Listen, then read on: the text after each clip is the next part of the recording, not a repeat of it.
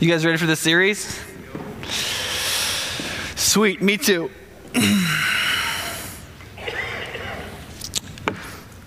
So we're going to do 4 weeks called Breaking Idols. And we're going to talk about defining and understanding idolatry this week. We're going to talk about figuring out what our idols are and sort of facing them next week. We're going to talk about why, the third week, we're going to talk about how the number one tool to destroying our idols is having a view of the supremacy of God in all things. That in order to kill sin, what you need is a big God. And we're going to talk about the big God that is.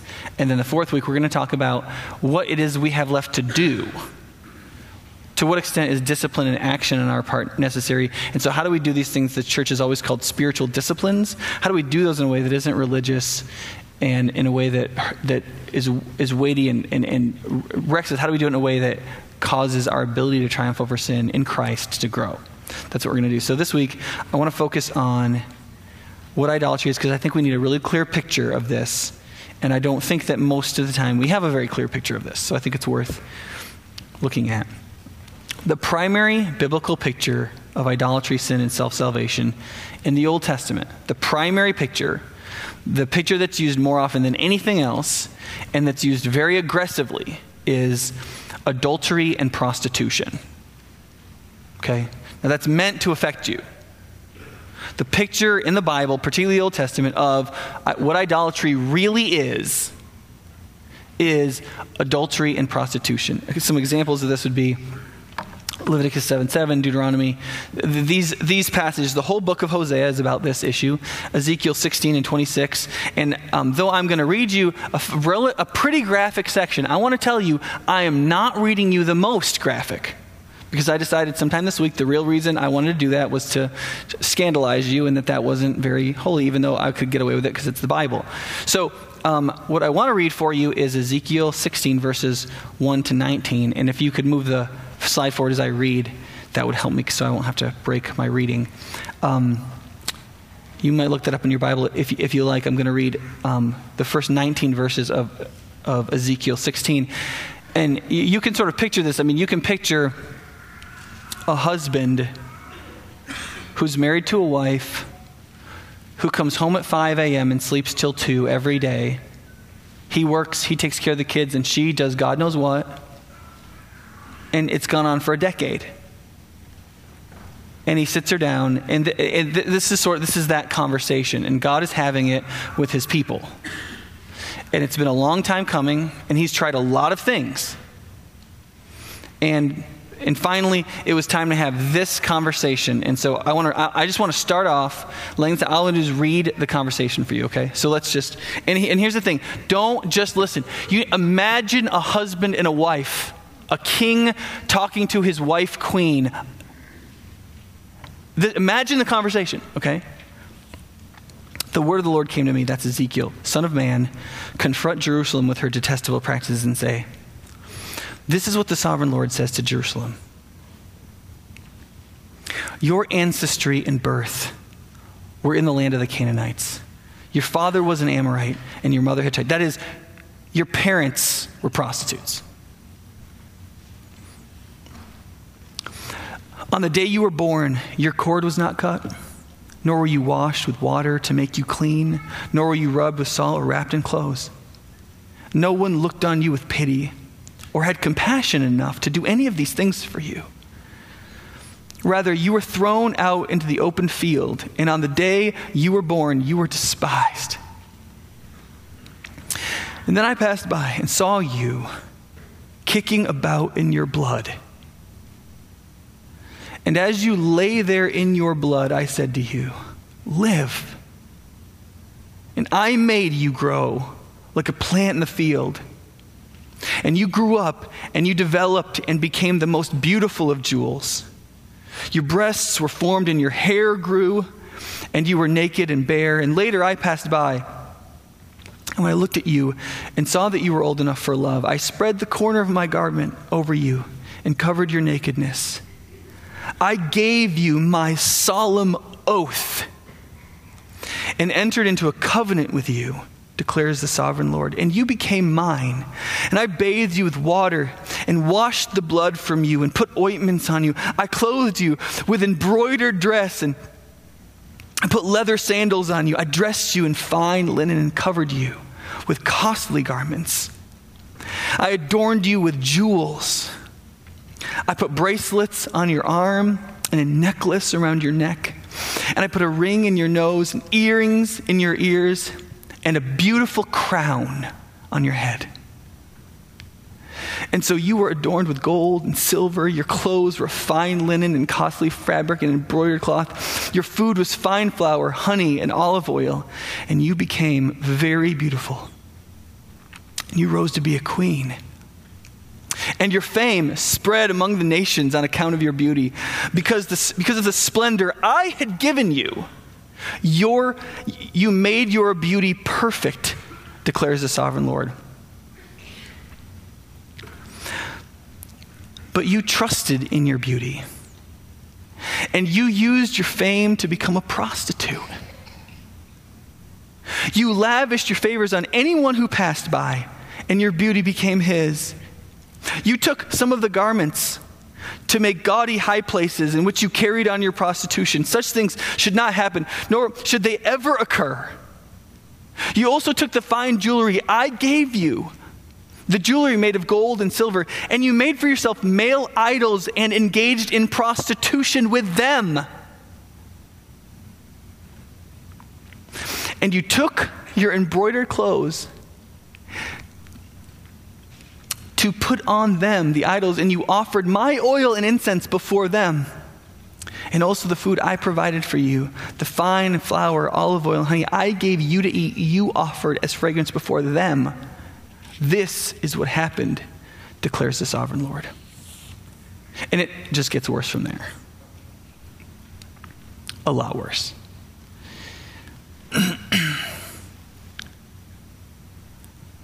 I don't know the last time you imagined God having that talk with you.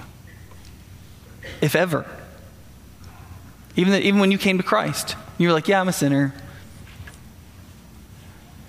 But the Jewish people, this is pointed at the Jewish people. It's a particular time in history with Jerusalem. But this theme is so spread throughout the Bible that this is a normal human condition. This is what happens to human beings. Human beings are idolaters. And God is trying to make clear how he feels about it. Because you see, we have a very difficult time metabolizing spiritually the idea of wrath. We do not walk around with this very keen sense of how idolatry and how we live and how we think and how we behave and how we do things, when it is not God glorifying and God honoring and in God's will, it is horrifyingly offensive. And he's trying to help us understand what it's like to be the husband of such a wife. And he's like, this is what it's like. And I have not read you all of it, and I have not read you the most graphic portions. So what I want to do in the next few minutes is I want to look at 4 questions. I want to look at what is idolatry biblically? Why are we so prone to it? 3, what is our duty and what is our immediate duty? And those 2 will make sense when we get there, I promise. And I'm going to try to manage time a little better. Okay, idolatry is anything we look to other than God and the gospel for our salvation. Now, you got to know what salvation means, obviously, in that definition. Our salvation is what we think is going to get us what we want. It is the good life. Now, God tells us what salvation ought to be, but we all have our own view of what salvation is, and sometimes those don't match up. But salvation is the fulfillment of our deepest desires. It's for rescue, for eternity, for provision, for affirmation, for significance, for comfort, for development, for belonging, for achieving, for enjoying. All of those things are wrapped up in what we see the good life being, and we are meant to look to God as the object and as the means of all of those things. And when we don't do that, and we look to something else to provide for us what we most deeply need, that's idolatry. And for some things, God is the means. And so if you take comfort, for example, you could say, okay, we have a deep need for comfort. Well, one way we can be comforted is God can bring certain things into your life that are comforting. Certain relationships and so on, right? Events, people. But there's another level in which God is himself the object of our comfort, in that the gospel comforts us. The promise of heaven comforts us. Things that come directly from God and that are bound up in who God is himself, that he is himself the fulfillment of that thing when God is the object, or he's the means. But he's one of those two for everything. And when he's not, idolatry is always present. All right, hold on. I got to get my whiteboard.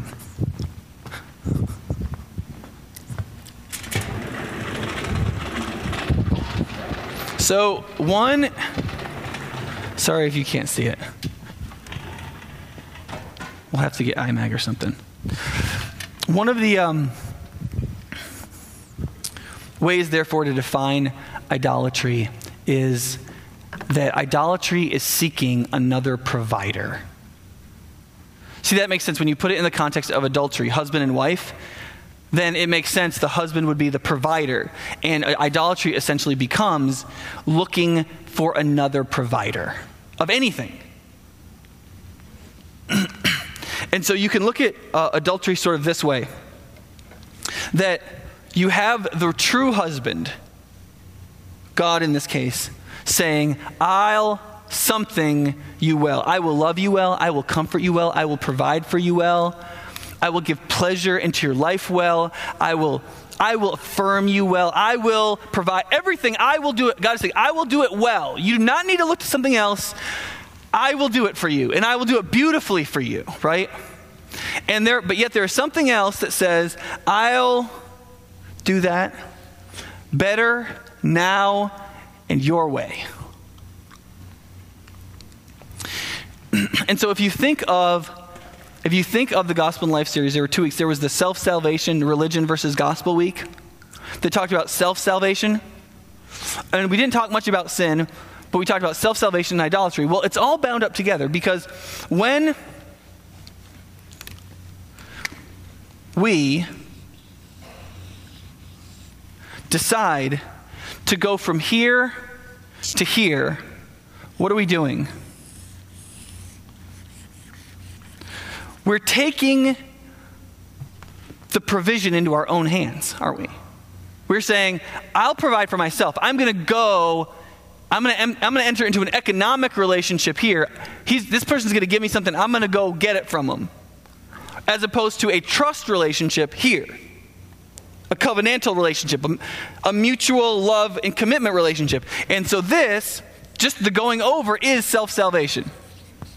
Salvation. And that can be either religiously, this person can be promising, I'll help you manipulate God if you do all the right things. Or it can be irreligiously, I'll help you get free of that controlling husband who we both hate. Either way, but it's self-salvation. This, right, is the idol. The thing we turn to for our self-salvation. And whatever happens in the relationship between those two is what? This is participatory. Sin. So you see, if you could get confused and say, okay, wait, idolatry, you've got talking about religion and self-salvation, and then I know sin is in the Bible. Well, it's like you've got all these different categories for bad. This is how they go together. This decision to break faith and trust, and to put faith and trust here, based on a relationship we try to define, that's self-salvation. It's the opposite of faith and trust in God. The thing we come to is the idol. And the nature of the relationship, everything we do to get from the idol what we want, is going to be sin. Always. That's how it lays down. I hope that's clear. And so therefore, the technical definition of idolatry would be something like this. Idolatry is seeking any part of our salvation in something other than God himself or the means God provides. And the biblical picture of idolatry is spiritual adultery and salvation prostitution.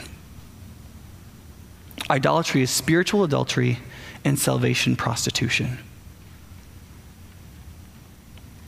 And you can see, therefore, that faith, right? Salvation is by faith, right? You can see how that works because staying with him is to believe and trust, right? That's faith. To go to him is to not believe and trust. It's to believe and trust him. It's the opposite of faith. And so, you see, sin or idolatry is the opposite of faith. It is. And the result of faith is always going to be turning away from sin, because sin happens over here. Sin always happens when there's an idol and we're worshiping it and going to it and seeking provision through it. And so that's when sin happens. The minute we turn to this provider, this stops. For the most part. And so that's why we can both say, listen, as a Christian, there should be a really deep effect on sin in our life. We should become more morally upright people. Something that could really be called righteousness, that isn't self-righteousness, really should be evident among us. Not because we're moralists or we're seeking self-salvation, or we're trying to be better than people, but that a rejection of sin is always bound up in turning in trust to God. But we are either going to stand here and trust, or we're going to run over here out of lust. That's a fun little rhyme, isn't it? Okay, so second, why are we so prone to this? There's a sense in Scripture, as you read these passages over and over again, both in the Old and New Testament, that we are so prone to spiritual adultery and salvation prostitution. We're so prone to idolatry. There's this verse in Jeremiah 20-25. He says this. This is, again, God talking to his people. He says, long ago you broke off your yoke and tore off your bonds. You said, I will not serve you. Indeed, on every high hill and under every spreading tree you lay down as a prostitute. See how you behaved in the valley? Consider what you've done.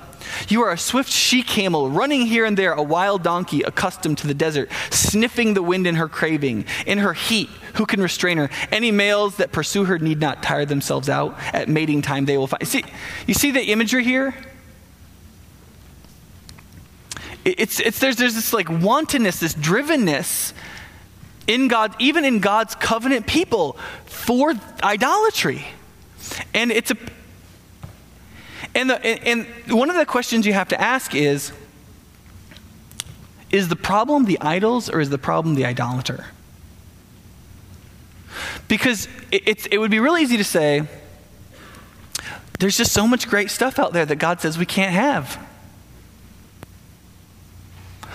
That's what people think who don't have a big view of God. We'll talk about that on week 3. If you don't believe in the supremacy of God, you will ultimately have a view of the world that there are a lot of amazing things out there that God says we can't have, and asking to trust him when he says he'll do this, but what he really means is I'll blank you slowly or not at all. That's what we really think. And so this seems really cool. But here's how we know that that's not the case. Here's how we know. Because we can make idols out of good things that God gives us. God can give us something perfectly pure and perfectly good to be loved in him and is from him, and we can turn it into an idol.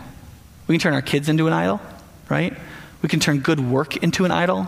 We can turn all kinds of callings and time use and leisure and almost everything good that we have in our life, money. We have the capacity to make an idol out of it. The problem isn't so much that we are too tempted because the world is too tempting. The problem is really something more like that we're the sort of person who's easily tempted. That is, to use the colloquial cultural expression, we're sort of like a spiritually romantic loser magnet. You know, having one bad relationship is a mistake. Having 18 is a series. You know, there's a problem, right? And when you know this is true about us, when we're constantly prone, like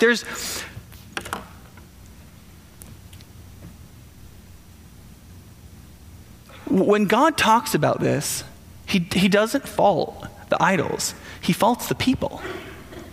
He says, how could you do this? He turns to his wife, how could you turn to them? And when he talks about the idols, all he says about the idols is that they're nothing. Right? They're wood. You read about how he talks about the idols in the Bible. He says, they're wood, they're stone, they're nothing. They can't help you. They can't do anything for you. They don't love you. But why do you turn to them? Right? The focus is on the wife, not the idol, right? But the problem is, and it's very important to see this, is that in the New Testament, if you could move the slides on this too, that'd be great. The Bible teaches that there is something very wrong in us. And this is something our culture doesn't really believe in, but that is perhaps the most empirically verifiable thing there is in the world, but that the Bible insists on everywhere, is that there is something wrong in us. And you cannot understand idolatry or Christian faith or any of these things without understanding this point. Let me read Romans 8, 1-14. And I'm going to read the English Standard Version because in the NIV, the word flesh is translated sinful nature, which is, I'm going to explain that. I think that's an okay translation. But I want you to see how this word shows up again and again in this passage, and I want to move from there, okay? This is Romans 8, 1-4. Therefore, there is no condemnation for those who are in Christ Jesus. For the law of the Spirit of life has set you free in Christ Jesus from the law of sin and death. For God has done what the law, weakened by the flesh, could not do. By sending his own Son in the likeness of sinful flesh, and for sin, he condemned sin in the flesh, in order that the righteous requirement of the law might be fulfilled in us, who walk not according to the flesh, but according to the Spirit. For those who live according to the flesh set their minds on the things of the flesh. But those who live according to the Spirit set their minds on things of the Spirit. To set the mind on the flesh is death, but to set the mind on the Spirit is life and peace. For the mind that is set on the flesh is hostile to God, for it does not submit to God's law. Indeed, it cannot. Those who are in the flesh cannot please God. You, however, are not in the flesh, but in the Spirit, if in fact the Spirit of God dwells in you. Anyone who does not have the Spirit of Christ does not belong to him. But if Christ is in you, although the body is dead because of sin, the Spirit is life because of righteousness. If the Spirit of him who raised Jesus from the dead dwells in you, he who raised Christ Jesus from the dead will also give life to your mortal bodies through his Spirit who dwells in you.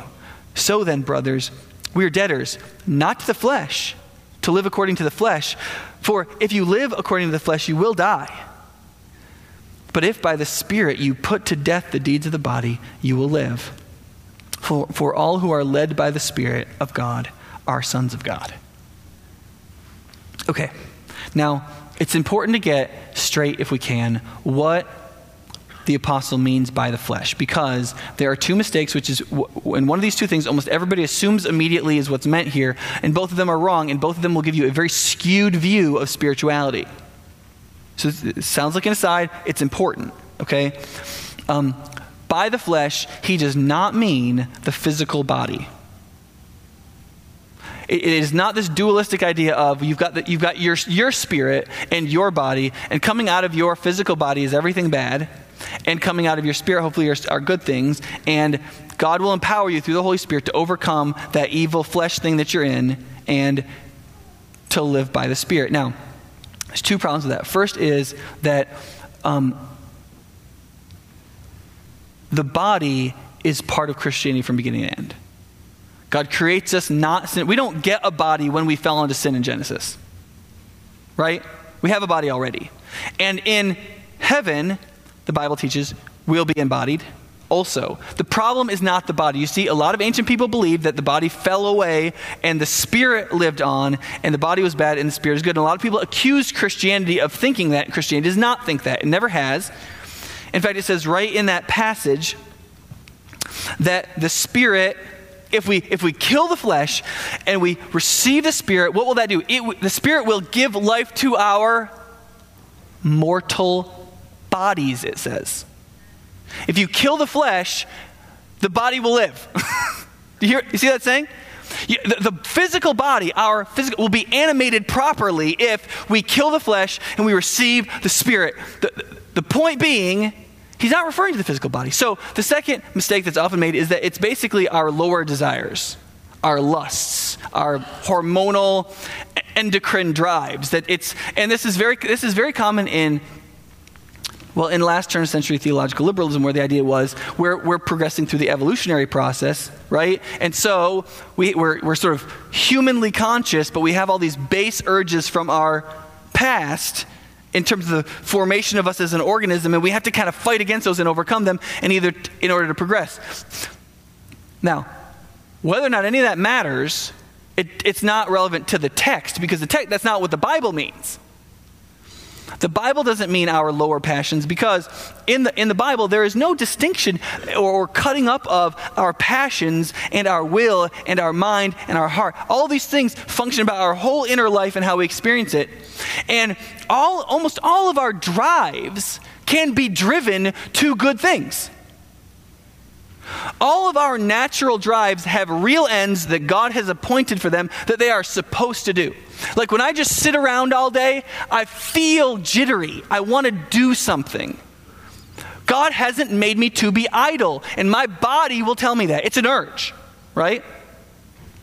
I could have dated Alexi for 17 years and never had a kid, and not become the head of a family and to raise children and to build in the community of humanity. I could have done that, but through God's means of the use of my sexual desires, it drove me to the altar, to the family, to starting a household, to what God intended for my leadership and my ability to provide and my physical prowess. And that was it. It was intended. So the drive drove me to that. It still drives me to my wife, right? I need to eat. Well, if I don't, I'm going to die. God wants us to eat. Therefore, we have a drive to be right now. But it's sin that bends these things. It's sin that creates gluttony. It's sin that creates sloth. It's sin that creates adultery. Sin is always taking a good bodily passion and changing it into something wicked, when if we were full of the Spirit, the Spirit would fill and animate and drive our urges. Our negative urges, our sinful urges, are not merely drives of our body. They are a bodily drive put together with a sinful outlook that together generate what feels like an uncontrollable urge to sin. But God had intended for that drive to be connected with something else, connected to His supremacy and understanding of the Word, so that we could unleash that bodily desire onto the world in the way it was intended. The Bible does not mean that by flesh. And that's where lots of people in culture get the idea that Christians think sex is bad. We don't. 1 Corinthians 7 commands married couples to have sex. Right? We'll talk about that in like 5 months. It's false. Christians don't believe that. That's not what we think the flesh is. The flesh is our unregenerate nature. It is the part of our nature that does not have the supremacy of God at the middle. It is the part of us that is self-conscious, not God-conscious. It's the part of us that believes we are the most important, sees the whole world that way. And it is the consciousness we were born into. It is the lifestyle we have lived. It is how the tribe we live in functions. And therefore, it is so deeply rooted in us, and that it has control not just of our bodily drives, but of our thought processes and our emotions and the use of our will. It is in everything. And that's why Christians historically have called this the doctrine of depravity, or indwelling sin, or a number of different things. Let me just keep going here, okay? But do you see the importance of this? That the idea is not, it's just, but it's that it's now the reason this is important is because you cannot overcome this with your mind. right? The Greeks were like, you've got this body, but you've got the mind, and the mind is powerful. If you train the mind, and if you discipline the mind can overcome things, right? It's essentially very similar to with Buddhism, right? You are steered towards the body, you push the body down, you train the mind, you meditate, you strengthen the mind, right? Because the mind can no, Christians go, no, it can't. Because depravity, the flesh, is in everything. It's in the will, it's in the reason, it's in the mind, it's in the drives, it's in the physical body, it's in everything. Now from this, some of our secular friends believe that therefore Christians have to hate themselves. In fact, a girl at UC Davis, who was in the ministry Adam came from, gave a talk to the Secular Skeptics Club in which she covered the 7 top misconceptions skeptics have about Christians. And one of them was that they believe very commonly that Christians are supposed to hate themselves on the basis of this doctrine. That's not new.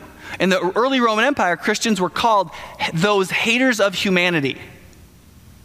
Right? They were also called cannibals because they ate the flesh and blood of a certain man. And they were called incestuous because they married their brothers and sisters.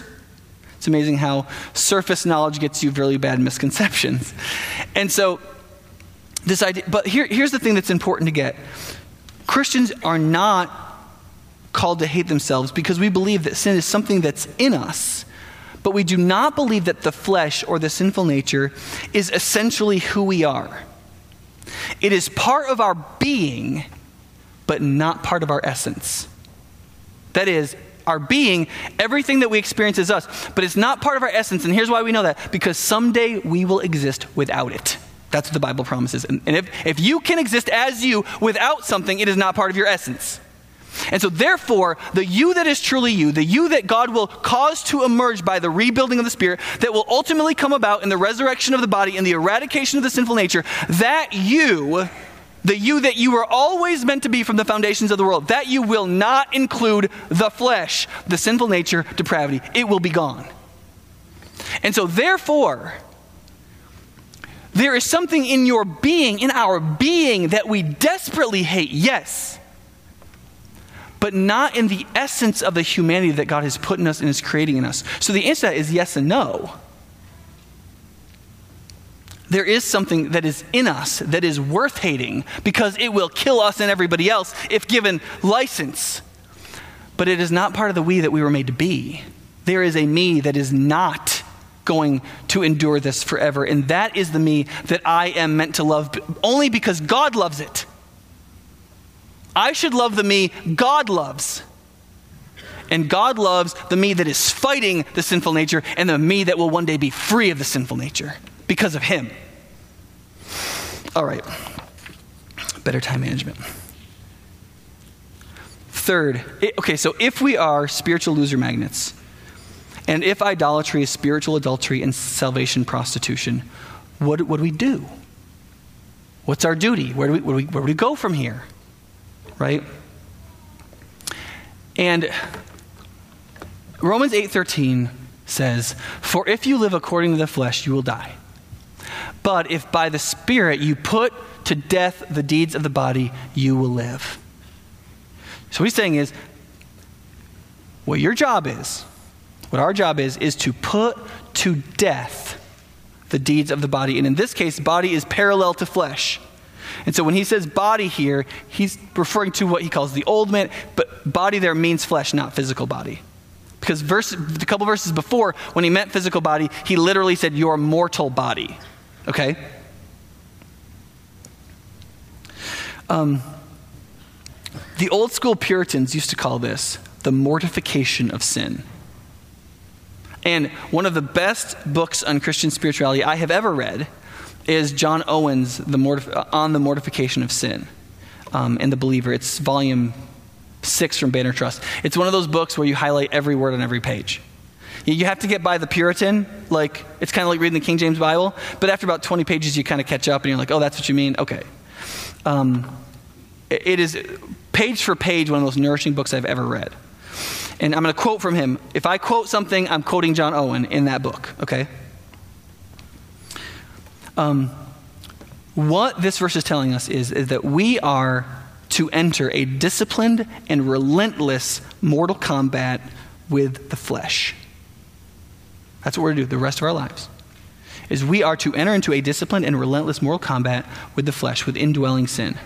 John Owen said this: we must attack the flesh in all its abilities, wisdom, craftiness, and strength. This, says the apostle, must be killed, put to death, mortified, that is, to have its power, its life, its vigor, and its strength taken away by the Spirit.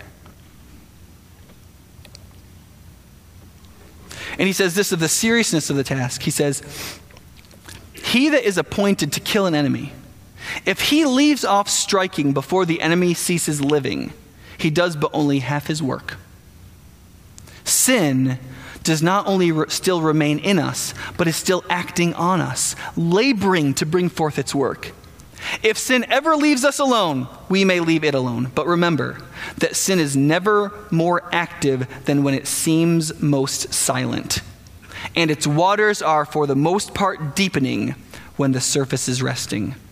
So our battle against it should not rest, but be vigorous at all times, even when we suspect it least. You could ask the question this way about what we should do. If you have a friend that's a loser magnet, what do you do to help her? Of course, loser magnets can be men as well. Okay, but what do you do? What do you do to help her? There's a couple options, right?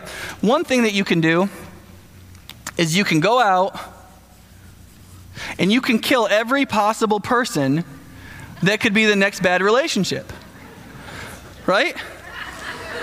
That's one way to do it. The problem is, right, there's a lot of candidates and only limited prison terms, right? You see, in one way, you cannot fight sin just by knowing all the idols. There are legion of idols. You've got to help her. You see, you can't just say, "Oh, I know what idolatry is, so I'm going to fight that idol, then this idol, then this idol, then this idol, then this idol." You have to turn and do something more general while still more specific. You've got to attack the flesh here. And you have to engage in it as though engaging in mortal combat. Not the video game, the human practice.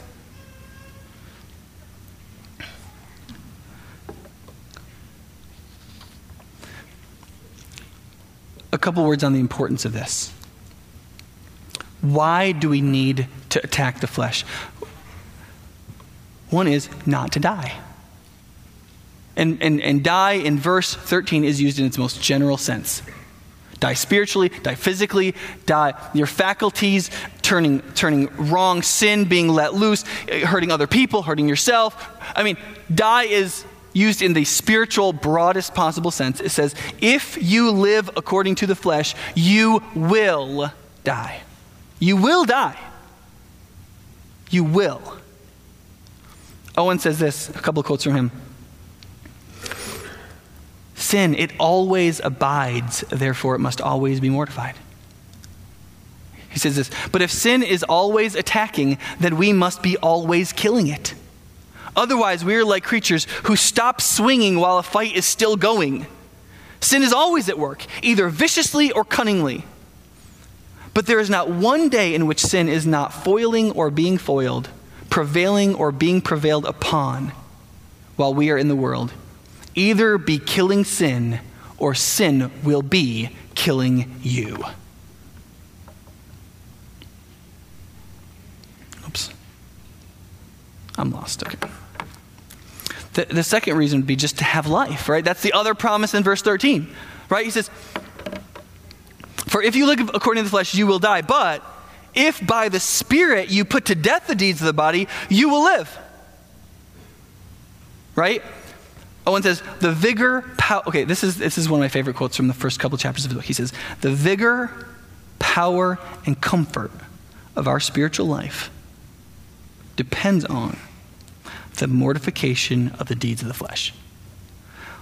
The vigor, the power, and the comfort of our spiritual life depends on the mortification of the deeds of the flesh.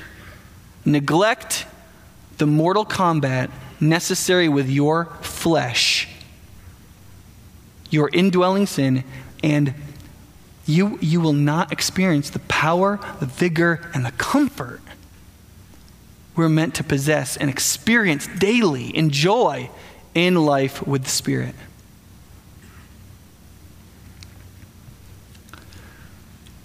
And then here's the third reason. We need to kill sin in the sinful nature because of what it is. Nothing to do with us and what we'll get out of it. Right?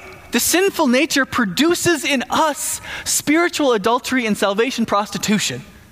That's what God sees, and God sees things right. Whether we live or die, if we know what this will produce in us is spiritual adultery and salvation prostitution, do we want to be that? Even if we get nothing out of it.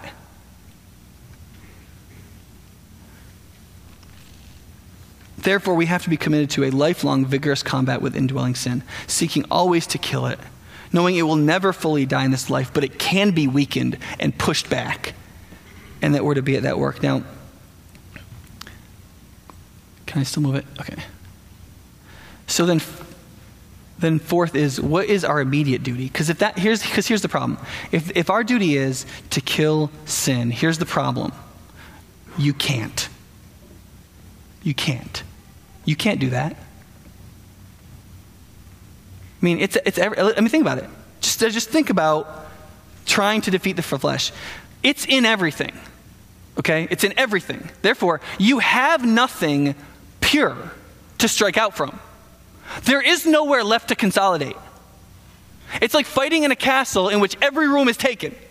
And there's nowhere to get everybody together and then re-attack from. It's everywhere. You've got no pure place to fight from. And the implication is, and here's why you can't overcome it with the mind.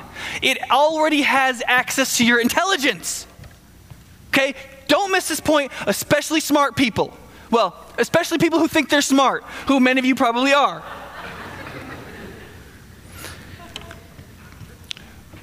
That does not help you at all.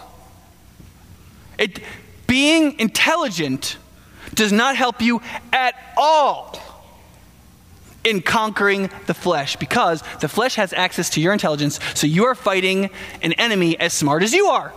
So if your IQ is 40, well, you probably can't understand this, but if it's like 100, then here's the good news. Excluding demonic temptation, the flesh bringing temptation in your own heart and life is about as smart as you are. That's a good news. But if your IQ is 180, here's the bad news. The sinful depravity within you has an IQ of 180.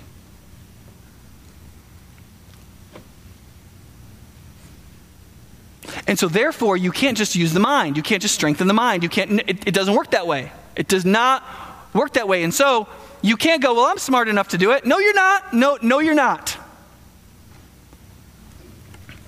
Because its prowess increases with your intelligence. But that's good. That's egalitarian, right? Smart people don't have a leg up. I think that's cool. And then it has access to your feelings and drives. So here's the thing. If you're a feeler, you can't feel your way out of it either. You can't just follow your heart. Because guess what? The flesh, the sinful nature, it's all up in your heart. It's everywhere. And so you can't go, well, my mind has all these thoughts, but I'm going to follow my heart. Well, okay, off a cliff. Jeremiah says that the heart is desperately wicked. Who can know it but God? So you don't, and then your body, it's all your passions and lusts. You can't follow your drives either. You got nothing to work from in your body and mind and soul and heart. So you can't do it. Fighting our sin ourselves is like trying to cure exhaustion with a marathon. It's like trying to cure hunger with fasting. It's like trying to cure loneliness with solitary confinement. Owen says it this way: I could weep over the foolish labor of poor souls who are convinced that they are sinners in need of reform. Meaning that they hear about God, they hear the law, and they go, yeah, that stuff is bad, I need to change, right? And he says this, who they're sinners and they need reform, and they assume that they should go out and work against it. in their own power and convictions. And these people set themselves to many perplexing works and duties to keep down sin, but being strangers to the Spirit of God, find it always to be in vain. And here's why: because their motivation that comes from the law to resist sin is never as strong as the motivation of sin to live. Owen calls some of these ways of trying to beat sin moralism. He calls it will worship. I love that. Will worship. I'm going to do it. I'm a tough person. I'm disciplined. I come from an immigrant family. I don't know. I'm Swedish or something, or German, and I'm just going to not do that. I'm just going to stop.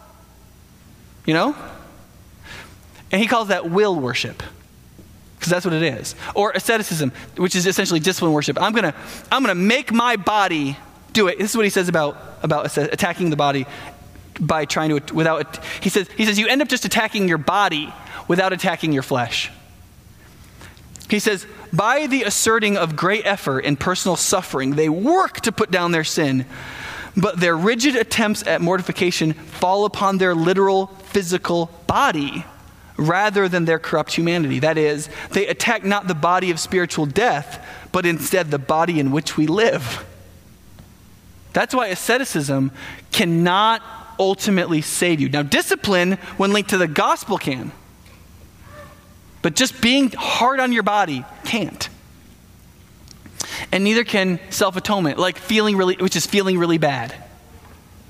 And Owen says, a lot of people, they'll do stuff and they'll feel really bad about it. And they'll think because they feel really bad about it and they feel in that moment that they'll never do it again, makes them feel like they've made some progress against sin when they haven't even touched it. Doesn't do anything. And he says all of these are means by which people try to fight sin, but none of them work. And here's what they think. Because they have concocted a religion of worship, will worship, or discipline worship, or drama worship, they think they're being Christians, and they're not. It doesn't work. They think Christianity doesn't work. They think that God is a God who says, I'll love you, but really is, I'll love you slow or never, or I won't really help you. And then they'll think that this is the one who doesn't provide, and they'll turn to this one, and that one, and that one, and that one, and that one, and that one. And it will happen to you, even if you've made a commitment to Jesus. And you've heard the law and you know that you should do good things because then God will love you, and you're trying and it's not working and you're kind of hanging in there, but you know you're strong enough to make it. No, you are not going to make it to the end. You are going to implode. You need to recognize you cannot win this fight. So let me conclude this way. Do you remember how Romans 8 started? He wasn't talking to bad people who needed to be good. He said this. He says, now, there is now no condemnation for those who are in Christ Jesus. For the law of the Spirit of life has set you free in Jesus Christ from the law of sin and death. You see what he's saying? He's saying this is an operation not done in your own power. It is done in the power of God. See, our duty is to kill sin, but our immediate duty is to be converted.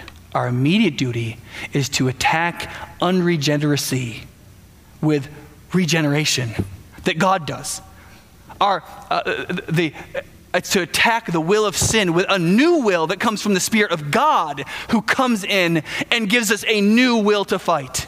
So that there's a real conflict and that there's some real resources on our side. If I came to you and I said, I have a piece of paper that says somebody is coming to kill you, and in order to prepare you for them to come, I'm going to give you the piece of paper. Is that what you need? Is that what you need? You need a rocket-propelled grenade. That's what you need. See, this is the law. The law is you're not doing well. But it's very easy to go, oh gosh, I should work really hard. This will help me. No, it's not going to help you. You need the rocket-propelled grenade of the Holy Spirit. And the rocket-propelled grenade of the Holy Spirit comes by faith in Jesus Christ to all who believe. Amen. Right? You put the full weight of your trust in God, in his provision in Jesus, who died for you, who then he gives you once you believe that, he unites Christ to you. So now there is the you that you were meant to be. There is the sinful nature that is killing you, but now there is the Spirit of God united to you, bringing Christ, his righteousness, his will, his thoughts. There is a power that will enter, and you cannot beat sin without it.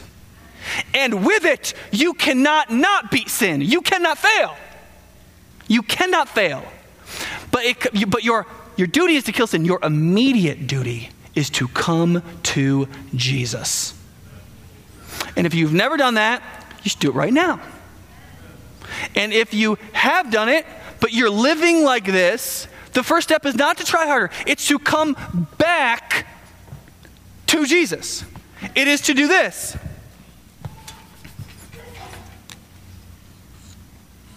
Still shooting. It is to come back, to reconnect, to ask for a fresh filling of the Spirit, to stop trying to succeed by will worship or drama worship or asceticism worship, and to turn to Jesus. Listen, we all need. Listen, let me just end with this. Do you know how God ends this discussion of our whoredom in Ezekiel? This is what he says in chapter 36, 22-27. He says this, therefore, I'll end with this. This is the last word. Therefore, he says, say to the house of Israel, right? More bad news? This is what the sovereign Lord says. It is not for your sake, O house of Israel, that I'm going to do these things, but for the sake of my holy name, which you have profaned among the nations where you have gone.